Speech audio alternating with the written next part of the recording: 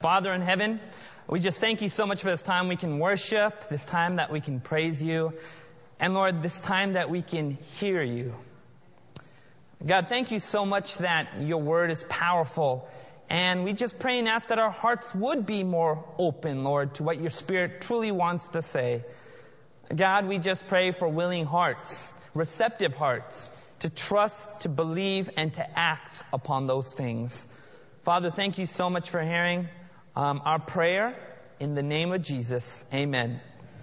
You know, it's very interesting. I texted everybody this morning. I was like, hey, everybody, I need a lot of prayer. And they said, why? I've been doing this evangelistic series all week. You'll kind of notice the effects of it by my slurred speech. But I've been doing the evangelistic series all week, and different things are taking place. I really appreciate the pastoral crew, the whole Patterson church. I mean, everybody who's in Patterson is actually part of this series. And I appreciate all the series church members that have been coming out and supporting and taking up various roles. God is good. Amen? But last night after the meeting, it was amazing. God really blessed. Like Lisa said, we actually had more people show up last night than even our first night. Normally when you do an evangelistic series, you have the first two nights be the top nights. But yesterday was our top night. And we covered the state of the dead. In other words, what happens to people when we die. And what is so remarkable is that people who saw the flyer waited until this particular night to show up. Which just tells you something. That this is very much a present truth. That people want to understand this issue. In fact, there was a son and his mom that were there. And after the meeting, they showed up first time yesterday, and they shared with me that the son's fiance killed herself 1 week ago. People are broken. And people want answers. And people are trying to understand the things of the world. But ladies and gentlemen, we have the truths in God's Word. Amen? And God wants us to share these beautiful truths. Well, last night I got home. I couldn't go to sleep till about 12:30, okay? Then I woke up at 4 o'clock. And, I said my prayers. And then I went back to sleep. And every time I go back to sleep the second time, when I wake up that second time, I feel like a freight train hit me. Anybody else experienced that before? Okay, you feel like you just got run over by a locomotive.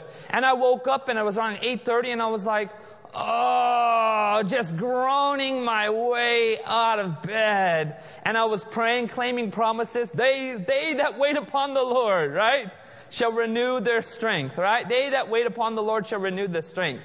And then I was also thinking about this jingle. I shared this with Patterson about a month ago. There's this jingle they used to play on the TV. And let me see if you remember it. The best part of waking up. You guys know that too well. All right, let's sing it. The best part of waking up. Stop right there. Hold on now. Let's stop right there. So I was thinking this morning, I was like, I don't drink caffeine. I don't drink coffee, but this tune's in my mind. And just it was about a month and a half ago, I changed the tune that morning. And so this morning I was playing that tune in my mind with the new lyrics. And it goes like this. The best part of waking up is when Jesus fills your cup. Amen? All right, let's sing it. Here we go. Here we go, okay? The best part of waking up is when Jesus... Oh, let's try that one more time. Here we go. The best part of waking up is when Jesus... Amen. You got it. That's right. Every morning you wake up. You don't need to go to the coffee maker. You can say, Jesus, fill my cup. Amen? Amen. All right. What we're going to be learning about today is something very powerful, something God has really been leading me on. And it's not an exhaustive study, but this is something that at least is going to get us curious and more thoughtful and mindful of these things. And we want to continue to study these things out. Can you say amen to that? Right? And so I want to share some of these thoughts. Everybody take your Bible. Let's go to Genesis chapter 1. Genesis chapter 1. What's very interesting when you read the book of Genesis? This is what most people will encounter as the very first thing they ever read in Scripture. So in other words, the majority of people that have read the Bible, many times they'll turn to Genesis chapter 1 and they'll take a good look at that very first memorable verse. Well, what is that memorable verse? Look what the Bible says in Genesis 1, verse 1. Ready for this? Let's say it together. In the beginning, God. Stop right there. Wow, isn't that amazing right there? Just think about it. The first words that people will read. In other words, one of their first legitimate encounters with the presence of God. They'll open up the Bible to Genesis 1, verse 1. They'll start from the beginning. And the first things they'll read is, in the beginning, God. Let's continue. In the beginning, God what? Created the heavens and what? Earth. Imagine this. Their first introduction of God is the Creator. The beautiful Creator. Let's continue with this. And the earth was without form and void, and darkness was upon the face of the deep. In other words, there was just this water that covered the earth. And notice what the Bible says next. And the Spirit of God what? Hovered over the face of the what? Over the face of the what? You know what's so interesting, ladies and gentlemen? One day I was walking by this beautiful, this beautiful lake. And the sun was out there. And it was just one of those nice, beautiful lakes deep into Yosemite. And so I walked near this lake and I stopped. And I got to the edge of the lake. And I stood over and I looked at the water. And I saw my reflection. Ladies and gentlemen, I want you to think about this. As one Bible student once said, that perhaps what God was doing when He was hovering over the face of the water is that He was looking upon His image upon the earth. In fact, when you read the very end of Genesis chapter 1, the Bible says something very remarkable. What does it say? And God what? Created man in His own what? Image. Male and female He created them. In the image of God He what? Created them. What is so beautiful about this very first chapter, you see this climax happening where God is looking upon this world and His intent is to stamp His image upon this beautiful planet. And the Bible says something so remarkable in Genesis chapter 1 verse 26, and God created man in His own image, in the image of God He created them, male and female, He what? Created them. In Genesis chapter 1, you find this almost abridged version of creation at the end. And what you find in Genesis chapter 2 is more of a narrowing down of that part of creation that was most special to God, and that was the creation of man. In fact, take your Bible, let's go to Genesis chapter 2. I want you to see something. Genesis chapter 2, very next chapter. It's easy to find. It's after chapter 1, okay? Now take your Bible, go to verse 7. Look at verse 7. Genesis 2, verse 7. Notice what the Bible says right here. And the Lord God formed man, notice this, from the what? Dust of the ground, notice this, and breathed into his nostrils the what? Breath of life. Do you want to know what's something that's so amazing about this, okay? Think about this. The first air that entered into Adam's body, that went through his lungs, that was inside of him, the first breath he was like, was God's breath. I mean, just think about how beautiful that is when you begin to think the very first breath, the very first air that Adam breathed wasn't the air of Eden, it was the breath of God that was inside of him. And you begin to think that is so amazing. The creator of the universe, the one that has created numberless worlds, here He is. He's breathing His own essence into Adam. And notice what the Bible says next. Go to Genesis chapter 2. Go to verse 15. And the Lord God took the man and put him in the what? Garden of Eden. Notice what the Bible says next. To tend it and to what? Keep it. Notice what happens. And the Lord God commanded the man, saying, of every tree of the garden you may freely what? Eat. But then notice what He says right here. But of the tree of knowledge of good and evil you shall not eat. For in the day you eat of it, you shall what?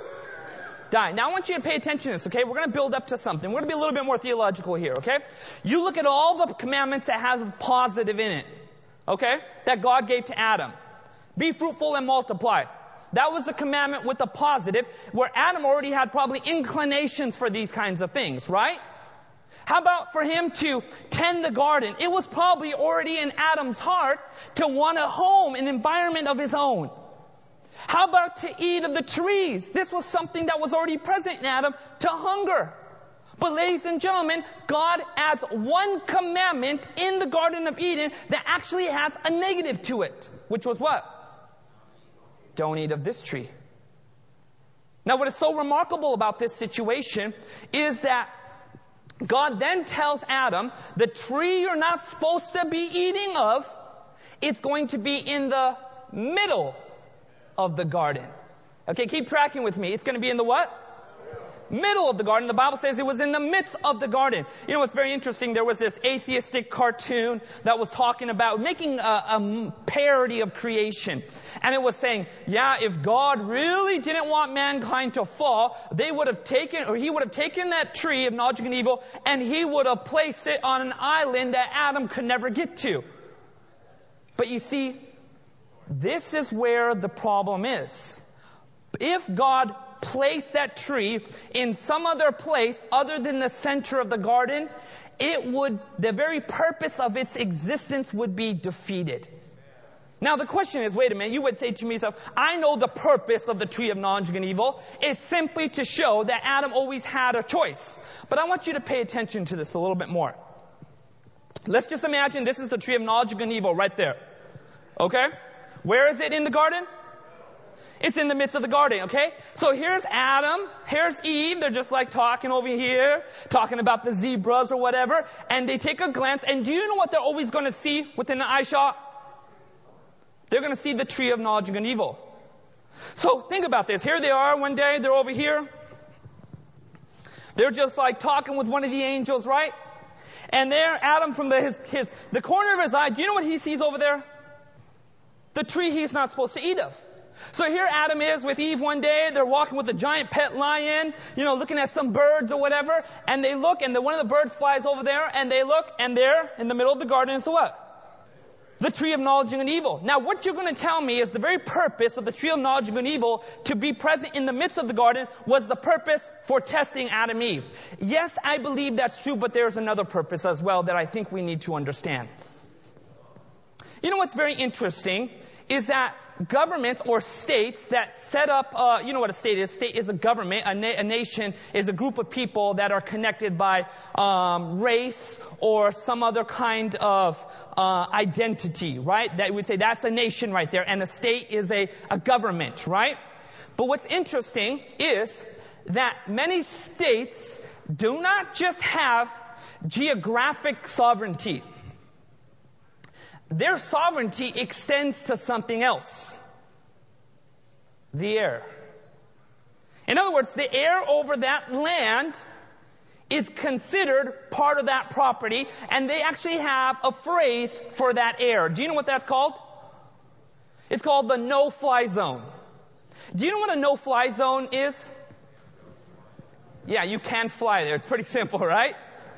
It's a no-fly zone there, right? In other words, people that are not part of that nation or that state are not allowed to fly there without permission. In doing so, they would violate the sovereignty of that state or nation. Does that make sense so far, ladies and gentlemen? Okay, now just think about this. Let's just say a plane from India, okay? A plane from India. Let's just say it's a military jet from India. We'll call it the... I can't think of a name right now. Okay, let's just Air New Delhi, okay? It's the name of their fighter jet, Air New Delhi. That doesn't sound very intense, okay? Let's call it the Air Tiger, okay? The Air Tiger is flying over, and they said, hey, let's fly over America one day. We didn't get permission. We're not going to cause any kind of military problems. We're just going to fly over America. Do you know what would immediately take place as soon as that jet flew into the no-fly zone of America? Immediately, we'd send out F-16s to go escort them out. Right? I want you to think about this, okay? Even though there was no kind of military conflict, right? Any kind of violation of that airspace would mean a violation of what? Sovereignty. Does that make sense? Yes or no?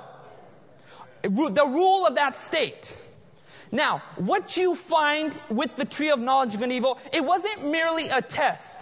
It was placed in the middle of the garden because what it was supposed to always represent to Adam and Eve was, this belongs to the Creator. This belongs to the Creator. That even though Adam had full rights to enjoy all the things of the garden and all the beautiful things of the world, right there, planted right in the middle of the garden, would always be a reminder to Adam and Eve that this property belongs to who? The Creator. It belongs to God. And so this would always be present within an eye shot, and just a distance from Adam, where he would always see, that's God's property. This belongs to the Lord. You know what's very interesting about this? Is that when the devil thought to seduce Eve, to tempt Eve, did he go after the commandment that says, be fruitful and multiply, yes or no? Yes or no? Did he go after the commandment that says, tend the garden, yes or no? No, he never went after any of the commandments that actually had a positive to it. He went after only one kind of commandment. Which was that commandment? It is the commandment that had a negative introduced into it. Now, the question I'm going to ask you right now, I want a little bit of participation here. Why does the devil go after commandments that tend to have a negative aspect to them? I don't mean negative by the very fact that they're a commandment that's negative, but they actually have a no there. Thou shalt not. Why does the devil hone in on those kinds of commandments? Okay, just raise your hand. Yes. Doubt? Okay, anybody else? They're the easiest to break. Anybody else? He wants to take advantage of our weakness. Okay, yes. He wants to constantly go against God. Anybody else? Yes. Confuse you. Okay, anybody else? Harlan. Grass is greener on the other side, right? Yes. Let me ask you a question. What makes a commandment with a positive in it different from a commandment with the negative into it? We like the good one, but here's the thing. God was giving this to Adam in a perfect world where he already had a perfect nature and no inclination to do wrong. So my question is, what is the difference between a commandment that has a positive in it and a commandment that has a negative into it? A thou shall versus a thou shall not in a perfect world where there's no sin. David, you're hitting it almost. You're almost on it. Anybody else? Huh? He says there's an unknown feature to this. Anybody else? Yes, Isaiah. To surprise you? Okay, very good. Anybody else? Curiosity, okay. Yes. Huh? Okay. You ready for this? Okay, Barb, get you the last one. Okay, very good. That's very good. And you guys have all tapped on this, but I want you to understand something right here. Okay? This is very important. I don't want you to miss this point. It is the commandment that requires more faith than the other commandments. And you're saying, what? Let me ask you a question. How was Adam to know that the blessing of wanting to be fruitful and multiply, that God gave him that command, be fruitful and multiply, was actually a good thing? Because he did it and he saw the results of it, right? How about Adam, when he was tending the garden under the command of God, how did he know from God this was a good thing? Because he did it and saw it was a good thing, right? How about when God told him, eat of every fruit of this, eat of all the other trees, and you can have all these other trees, and how would Adam know that that commandment was a good thing? What would he do?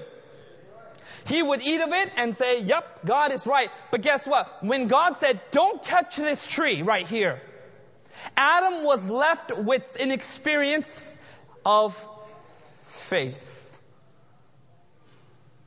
Adam was left with an experience of faith. In other words, he actually had to experience something that he had no knowledge about, that is something that he didn't know by experience, and he would have to accept solely based upon what? God's Word. You know what's so interesting when you think about love, for example, and how the commandments relate to love, right?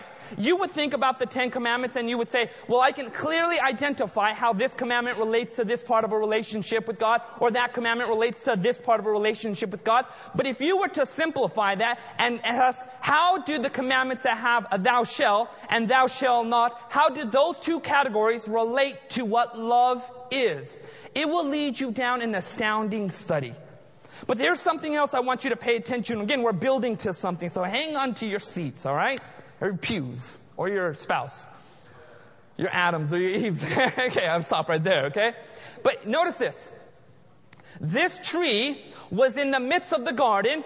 It was always present to Adam and Eve, okay? What is also very interesting about this tree of knowledge and good and evil is this, that the fruit didn't have any kind of unusual propensities to it. It was probably a fruit like all the other fruits. But the very command itself is what set up the dynamic of what was sin and what was not. Okay? So in understanding this, we're still building to a point. Just hang on, okay? So here Adam is, created in the image of God. God's breath is present in him. He's worshiping the Lord. And he keeps noticing this tree that's always present, that's always to him a reminder of God's sovereignty. That's a no-fly zone right over there. This is God's property right over here. I always have to recognize this because he ultimately is the creator and I am a creation. Right? But here's the thing I also want you to recognize. When the devil tempted Eve to sin, right? Did that sin only affect her, or did it affect her and Adam and the Lord? In other words, that sin was not something that was purely isolated to her. The effect of that sin actually led to a problem not only with her, but also to Adam. And not only to that, God would be bruised in the process. And this is very important to understand about this particular commandment.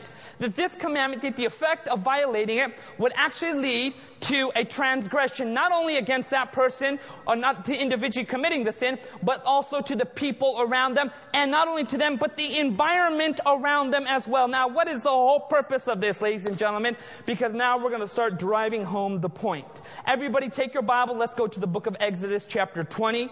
We're going to be looking at the 10 commandments, but I want you to specifically hone in on verse 8. Exodus chapter 20, verse 8. Exodus is the second book of the Bible. If you're there, go ahead and say amen. Amen. Exodus 20, verse 8. Notice what the Bible is saying right here. It's very remarkable. Verse 8. Here we go.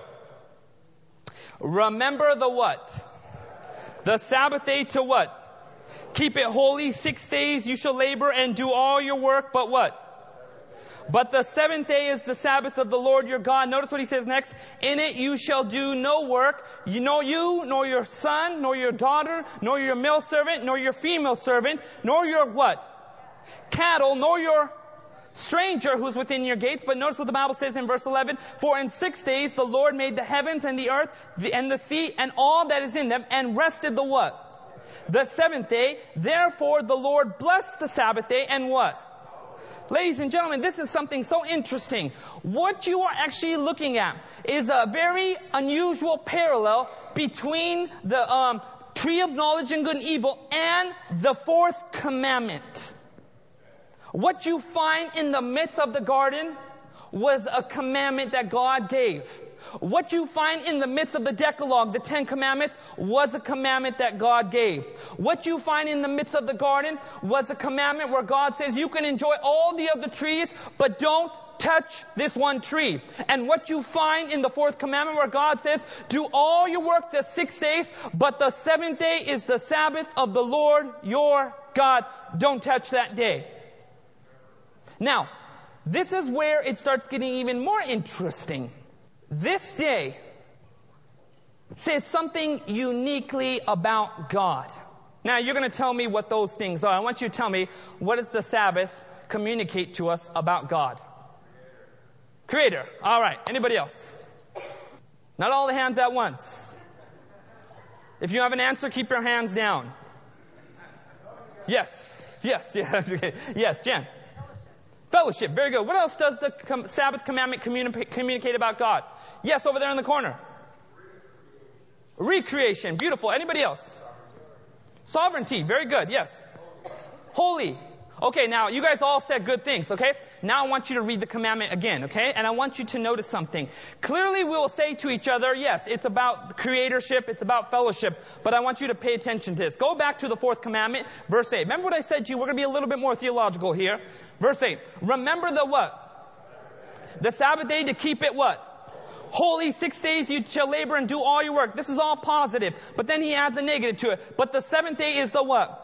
Sabbath of the Lord your God. Notice what he says. In it you shall do no work, you nor your what? Son, nor your daughter, nor your male servant, nor your female servant, nor your what?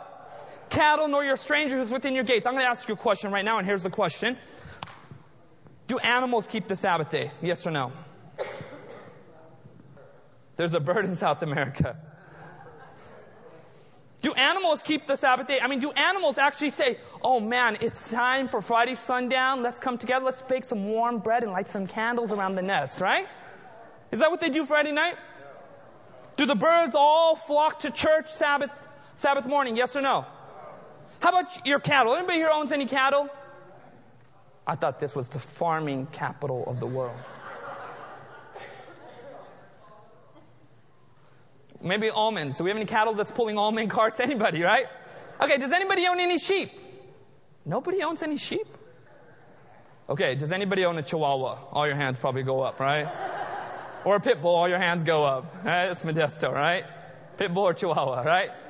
Here's the thing I want you to recognize, ladies and gentlemen. Your animal does not keep the Sabbath. Let's just be very honest about that. I mean, except maybe that bird. I don't know anything about that bird, but right? But animals generally don't reverence the Sabbath. Now, here's the question I want to ask you.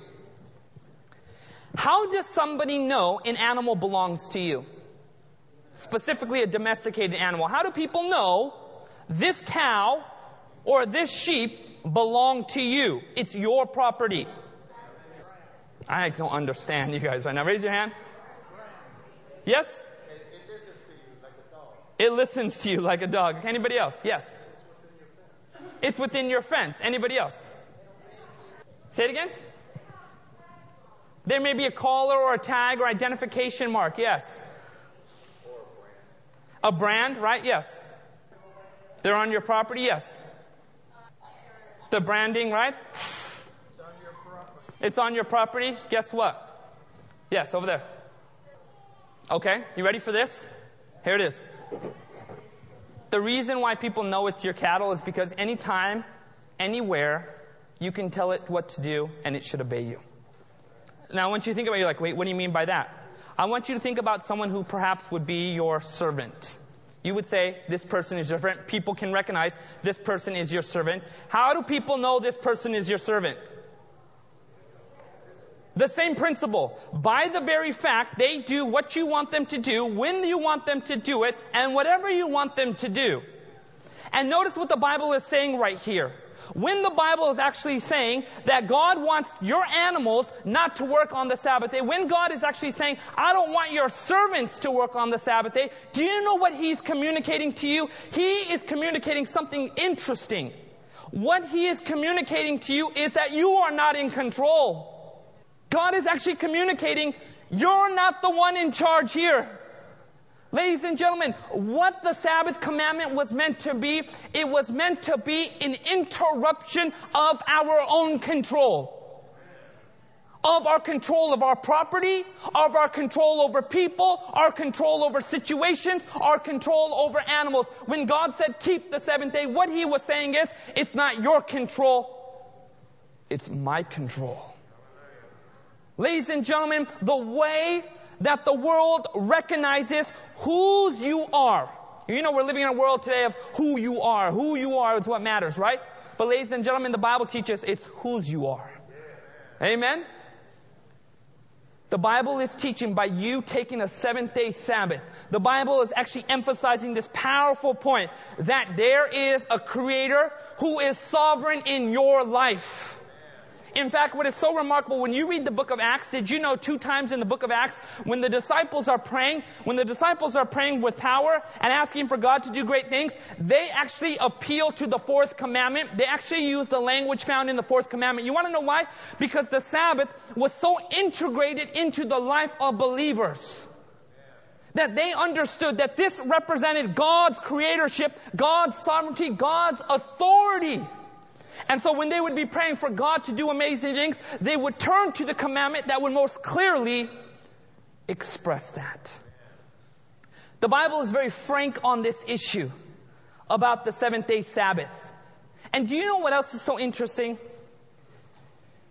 Had the law of God been kept like it should have, the law of God would have actually done away with systems that were designed to oppress humanity. It would have done away with ideas that degraded humanity. And had the Sabbath commandment been kept, it would have eventually did away with slavery altogether. Now you're saying, wait, how? Because what the 4th commandment would teach is that there is value upon your servant. And that would completely interrupt this idea of control. Complete control over the situation. Complete control over the people. In fact, when you read the book of Exodus, you know what's so remarkable in the book of Exodus? When God is telling Pharaoh, let the people go, that they may worship. You know what Pharaoh says? Pharaoh says, I will not let the people go into the desert to have a rest. Specifically, the Hebrew word is Sabbath. Do you want to know why? Because if the people kept the Sabbath, do you know what that would indicate and communicate to Pharaoh? He's not in control anymore of the situation. And he recognized this. In fact, the response was what? Persecution and oppression. Ladies and gentlemen, the reason why this is very, very important. Lately, I've just been really convicted on this issue, and I've been feeling the Lord say more and more that our Sabbath keeping doesn't only affect us, it actually affects the people around us. That we actually, by our Sabbath keeping, place a value upon souls. And when I begin to realize this more and more from this study, I begin to recognize, man, my sins affect other people, and they communicate the value I place upon people itself. This is why you see very much a similarity between the Garden of Eden motif. And by the way, people look at these cartoonish pictures of the Garden of Eden and think to themselves, yeah, how could this ever be? But ladies and gentlemen, there are advanced principles, deep principles in the Garden of Eden. In fact, when you actually look at the Garden of Eden and you understand it, it's a microcosm of the very core of heaven's government itself. But unfortunately, we've been raised in such a way where we just see it as just, like a snake with his eyes going up to the sides, like with a giant apple tempting a naked Eve or Adam, right? And so it's definitely been just really just diminished to a cartoonish picture. But when you actually study at the Garden of Eden, what you find is principles present in this structure that lay a foundation for a society's well-being. In fact, I was reading this book one day. It's called Planet in Distress. And what's very interesting, the author actually says that what happens even after the fall of man. Do you know what God says? He cursed the ground for whose sake? For man's sake, right? In other words, man, to deal with the sin problem, would have to work hard and keep his mind busy, right? This author actually laid out how where we have gone to mass mechanized industrialization, mechanized farming, where we have gone into mass production, that we've actually bypassed that curse that was for our own benefit, and by bypassing that system, it's actually led to even more adverse effects upon the human society. In fact, the Spirit of Prophecy even talks about the Sabbath commandment, that had the Sabbath commandment been kept like it should have, there would not even be an atheist or an idolater today. Ladies and gentlemen, the law of God is like this well-regulated engine that is designed for optimal performance. Any kind of adjustments, any kind of tweaking, any kind of, you could even say, aftermarket part outside the efficiency of that system, introduced into that system, immediately leads to a breakdown of other systems. More and more in just understanding this issue of the Sabbath, the reason why it's very, very important is because we have taught our people the form of the Sabbath and have neglected the message of the Sabbath. And do you know what happens after a while when people just have the form of the Sabbath? It becomes nothing but a burden. And do you know what the next step is after that? Walk away from it altogether. What we need to teach people is the message of the Sabbath. Do you know, even Ellen White, she says something so beautiful about the Sabbath. You ready for this? This one's going to blow your mind away. I mean, it's so powerful. Okay? It's shaking on my phone right now. Okay. This is what she says. I mean, this is amazing, okay? Somebody actually sent this to me. Let me pull it out right now. Okay. These are the words. These are the words. Okay. Faith I Live by page 36.3. On this day, the Sabbath day. More than any other, it's possible for us to live the life of Eden. I want to say that one more time. On this day, more than any other, it is possible for us to live the life of Eden. Ladies and gentlemen, God calls us back to the Garden of Eden. Do you know when He calls us back to the Garden of Eden? Every Sabbath. And do you know what you find in the Garden of Eden? You find a time where the artificial is done away with. You find a time where you are communing with the Creator. You're finding a time of genuine fellowship. You're finding a time where others aren't carrying our burdens. You're finding a time of restfulness. I want you to take your Bible. I'm going to show you one last thing. Take your Bible, go to Revelation chapter 13. At the end of time. At the end of time. You see an assault upon this very idea. You would think to yourself, people, sometimes we're preaching evangelistic series, and by the way, I am 100%, I participate in this because I understand, you take people where they're at. Well, tell people, at the end of time, it's about the Sabbath, it's about the Sabbath, it's about the Sabbath, and keeping the Sabbath, and there's some truth to that, but the truth is so simplified and kept there, it really doesn't make a lot of sense. Like, yes, you're telling me the whole conflict of humanity at the end of time revolves around a 24-hour period? It's the essence of that 24-hour period. The form's important, just as important, but the essence. Take your Bible, go to Revelation chapter 13. Last book of the Bible. Last book of the Bible. If you're there, go ahead and say amen. Look at Revelation chapter 13. Go all the way to verse 13. 13, verse 13. This is talking about this end time power.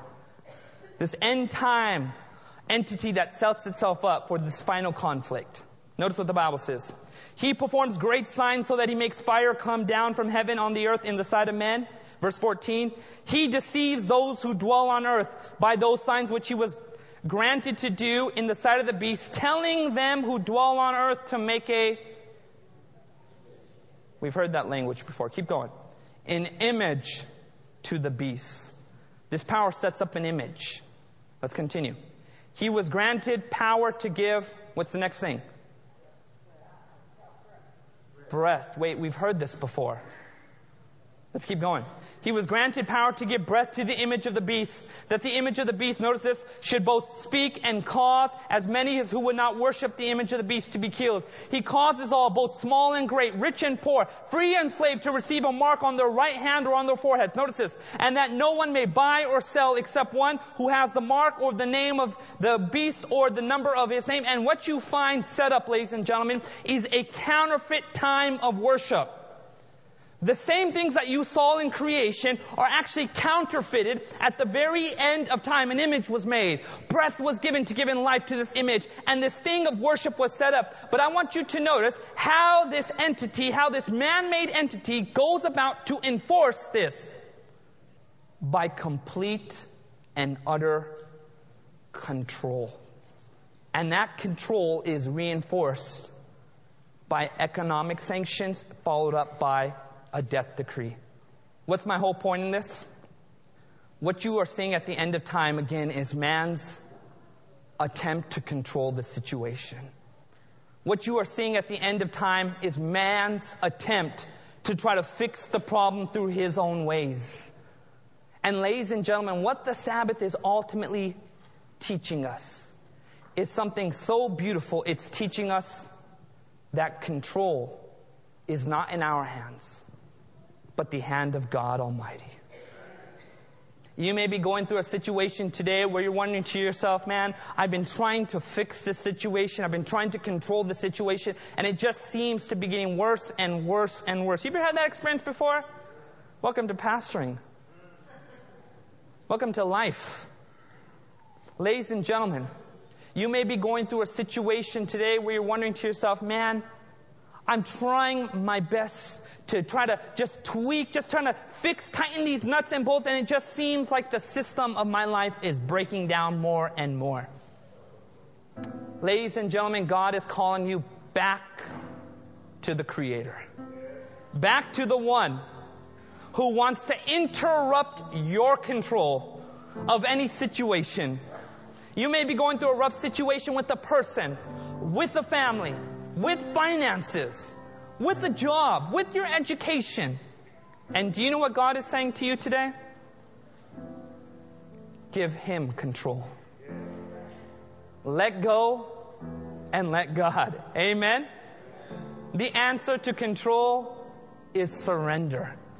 And when we keep the seventh-day Sabbath in our life, not a burden to other people, but a day where we are back in the Garden of Eden. You know what you find?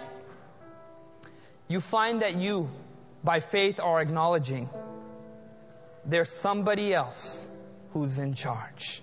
There's somebody else who has sovereignty in your life. There's somebody else who is the Creator, not you. And that's God Almighty. There are two things I want to challenge you on as we're closing with this appeal. Number one is this. If you have not been keeping the Sabbath like the Bible is teaching, if perhaps you've been keeping it in such a way where others are carrying your burdens on the seventh day, or perhaps you're keeping the Sabbath in such a way where it doesn't feel restful and it leaves you more tired and weary, or perhaps you're doing things that should be reserved for the other days, my challenge for you today is give God control. Let God be God in your life. Let Him take this day and make it His own. Give it to God, and you will show that the Creator is in charge of your life. And my second appeal has to do with this. If, again, as I said before, if you're dealing with a situation and you're finding you don't have solutions, you don't have answers, you don't have power, give God control. Surrender your will to His and say, Lord, be my God. Be sovereign in my life. At the end of time, the reason why the devil hates this concept of the seventh-day Sabbath is because it refutes his control over this world. That's my appeal to you. Why don't we bow our heads for a word of prayer right now? In a moment of submission, a moment of peace and rest. Father in heaven, thank you for being our God. Thank you for being our Creator. Lord, forgive us where we have tried to fix the problems in our own life through our own strength. Forgive us, Lord, for the pride or unbelief in our heart that led us to do this. Dear Jesus, we want to acknowledge that you are sovereign, that you are the Lord. And God, we want to respect that. Dear Jesus, please, we surrender our lives to you, that you would take control and you would pick up the broken pieces of our lives. And second, God, I just want to pray for those that might have been struggling with the Sabbath, or even the first time. God, Put faithfulness in our heart. Help us to be men and women who the Bible says the law is in their hearts. Dear Jesus, do what you can only do. That is our prayer. May each person go out with just a peace and to trust that you have heard our prayers today. In Jesus' name, amen. This media was brought to you by Audioverse, a website dedicated to spreading God's Word through free sermon audio and much more. If you would like to know more about Audioverse, or if you would like to listen to more sermons, please visit www.audioverse.org.